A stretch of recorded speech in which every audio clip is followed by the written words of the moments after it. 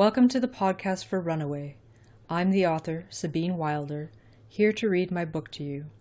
Let's get started. Chapter 5. Confessions. The wind bit through Anna's thin jacket as she stepped from her car onto Susan's driveway. The beautiful weather they had been having was now threatened by gray skies and the chill of winter. Anna shivered, pulling up the jacket's collar around her ears as she scuttled toward the house. As she approached the door, Anna became unsettled by the silence surrounding her. She expected to hear Susan and her mother, or Susan's rambunctious little brother Ben, making a commotion, but the normally bustling house was still. Even the wind outside had died. Anna lifted her hand to knock, but the door creaked open on its own, revealing a miserable-looking Mrs. Wolfe. "Oh, Anna, I'm glad you're here," she said, rubbing bleary red eyes. Anna's heart leapt into her throat. What's wrong? What happened?" "Oh, I'm sorry. I didn't mean to scare you. I must look like such a mess." It was hard not to be frightened. Mrs. Wolfe looked as if she'd been up half the night crying. "What's going on? Is Sue okay?" Yes, Susan's all right, mostly." "What do you mean?" "Wow, I'm really bad at this. Let me start from the beginning. Susan is fine, but there was an accident last night, Anna, and it's Jim. He didn't make it."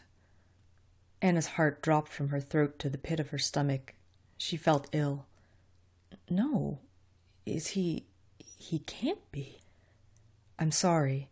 Let's get you out of the cold." A hand on her shoulder pulled her inside. Anna obeyed, allowing herself to be led to the couch in the living room. She felt stiff, as if all the muscles in her body had tensed at once. "So, Jim's dead?" The idea flew through her mind, hard to grasp. "Yes." Mrs. Wolfe sat down beside her. Tears came unbidden. Everything felt surreal. "And Sue? You said she's all right. Is she hurt at all?" Mrs. Wolfe placed a reassuring hand on Anna's. "She's not hurt. Not physically, anyway. She went into shock last night, but by the time she made it home, she was recovering from that. The paramedics said she'd be all right. It's just... She found him, Anna." "What do you mean?" "Right. I didn't tell you about the accident." Mrs. Wolfe took a deep breath, steadying herself. "Apparently, Susan and Jim decided to go off on a little adventure after the movie up Old Mill Road. They were out in the middle of nowhere, and Jim was attacked by some kind of wild animal. Susan didn't see what happened, but she found Jim after he'd been attacked." Mrs. Wolfe cleared her throat. "She tried to save him, but Jim didn't make it." They sat in silence for a moment on the couch before Anna leaned forward and began to sob. She had a hard time believing this was real, yet her body reacted accordingly, and she let herself cry. Mrs. Wolfe sat with her, holding her hand until the crying subsided.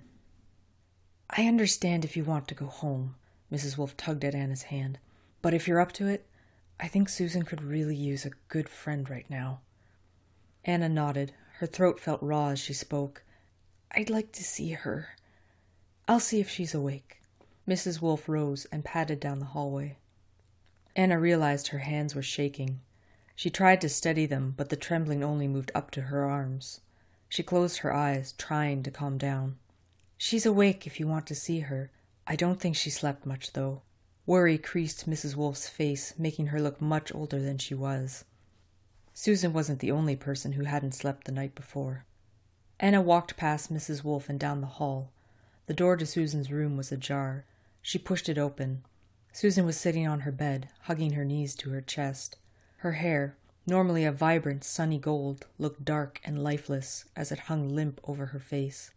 Her pallid skin emphasized the dark circles under her eyes. When she saw Anna at the door, her lips, which were tightly pressed together, broke open as if she was trying to speak, but no words came out. Anna rushed to Susan's side, wrapping her arms around her. "It's okay, Sue. It's going to be okay." Susan hugged Anna back, crying into her shoulder. Through sobs, Susan choked out, "It's not okay. It's not." Then she shoved Anna away and hid her face behind her hands. Anna was shaken, unsure what to say. "I'm sorry, Sue. I don't know what you're going through right now, but I'm here if you want to talk. Or if you don't. It doesn't matter. If you want me to go home, I can." "No, stay." Susan grabbed Anna's wrist, pulling her to sit on the bed next to her. "Please stay. Don't go." "I'm not going anywhere." Anna freed her wrist from Susan's death grip, gently taking her friend's hand in hers. She studied Susan's worried face, searching for something reassuring to say. "You look awful." "Ha!" Susan's laugh was harsh. "I should." Anna waited a moment before asking, "What happened?" Susan tensed, as if she might break down again, but instead returned to clutching her knees to her chest. "I don't know. It was such a mess. Jim..." Susan broke off, staring Anna squarely in the eye. "Anna, I have to tell someone. I lied last night. I wanted to tell the truth, but I was afraid. So afraid. It doesn't make any sense, no matter how many times I go over it in my head. It doesn't make sense." "These things don't make sense, Sue."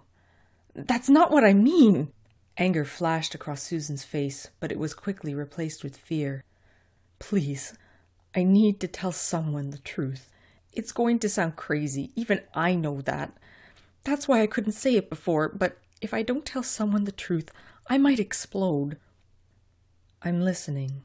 Anna pulled up her legs onto the bed, sitting quietly across from Susan. "Promise me you won't tell anyone." The glint of fear shone wild in Susan's eyes. "You know I won't." "This is different, Anna. I'm afraid." A shudder ran through Susan's body.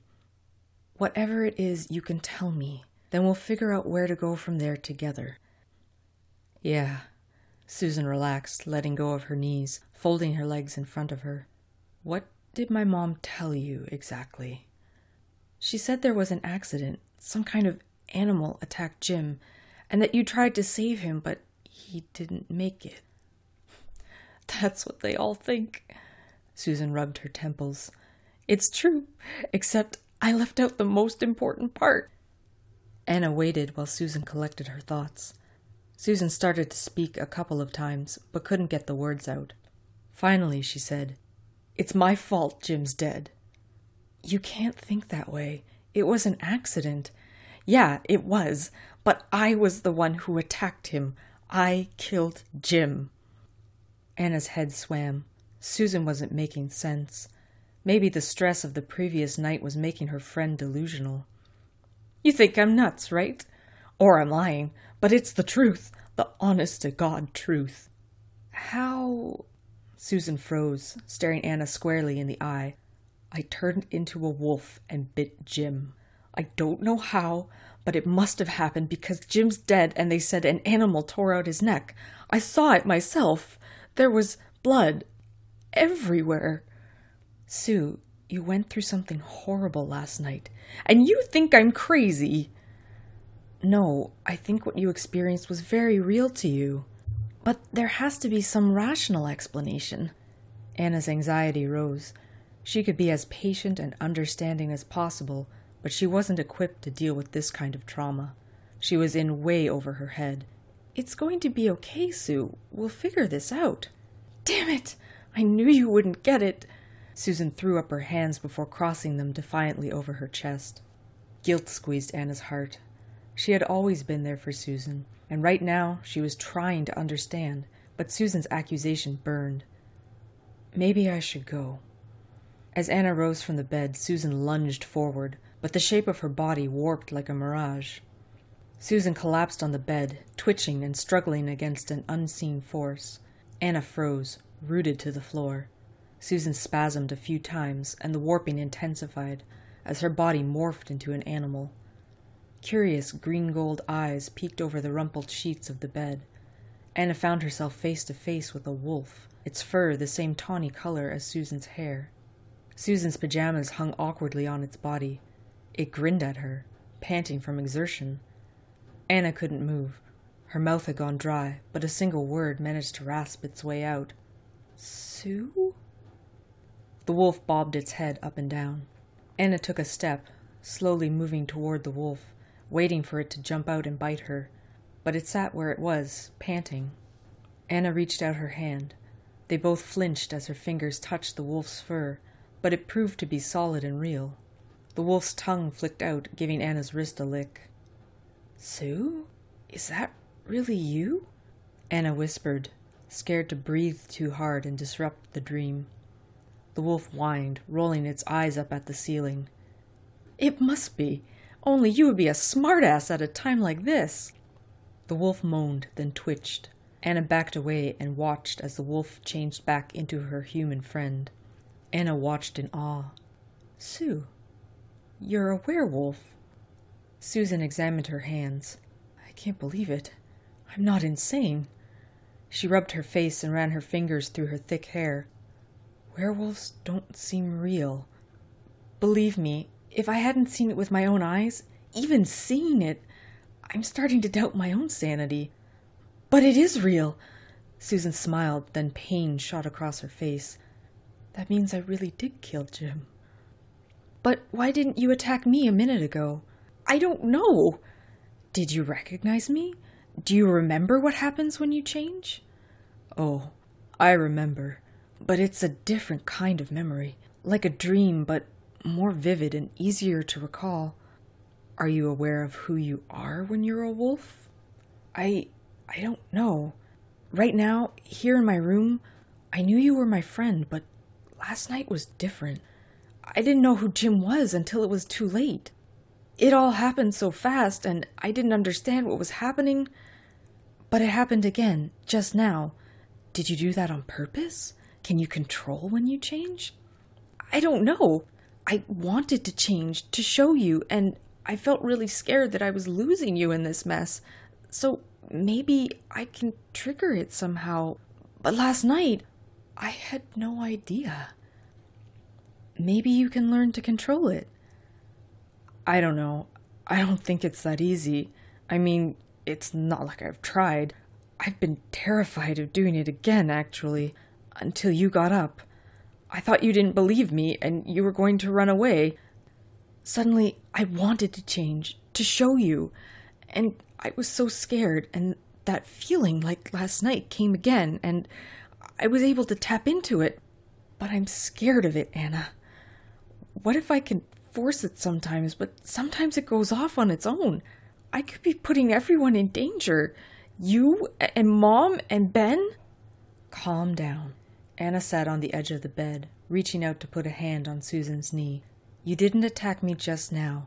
In fact, you acted like you. You even answered a question I asked. Sort of. I did, didn't I? Susan pondered this new turn of events. It's like I still see through my own eyes, and I know what's going on, but it's hard to explain. It's like I'm there in my body, but everything is different. Maybe it's something you need to get used to. Maybe. But then why did I attack Jim? You tell me. Start from the beginning and don't lie or leave anything out this time. Anna listened carefully to the whole tale from start to finish. Susan told her about going to see the movie and Jim's idea to hang out afterward. Anna felt awkward when Susan described getting physical with Jim on the ridge, but Susan spared her no details.